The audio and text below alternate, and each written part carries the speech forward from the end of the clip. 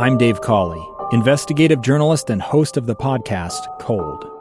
In October of 1985, a woman named Cherie Warren left work at a busy Salt Lake City office to meet her estranged husband at a downtown auto dealership. She never made it home.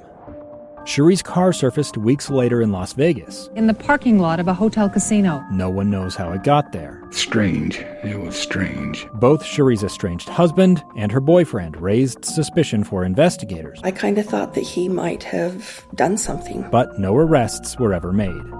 In Cold Season 3, we dig into double lives, make new connections in the case, and examine the difficulty raised by reasonable doubt. We want answers just as much as anyone else. They have creeps like that now too, so nothing's changed.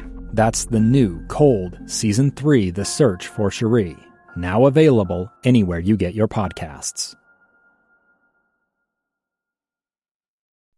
This week's Teacher Feature Award winner is Cathy Bruner of Draper's Oak Hollow Elementary. I am in complete shock. I was not expecting this at all. Principal Julie Mootz nominated the second grade teacher. We have almost 700 kids here, and she makes it feel like a family for the kids, the new teachers. Especially for those who come from France to work in the school's dual language immersion program. Mrs. Bruner says the kids love it. They will come in and say something in French knowing that I don't know what they're saying, and they just laugh. They think it's funny. She once considered a career in business, but 20 years later, Mrs. Bruner is still teaching. You're not just a kid in my class, you become actually one of my kids in my heart as well. She says one of the best parts of her job is teaching several siblings in the same family.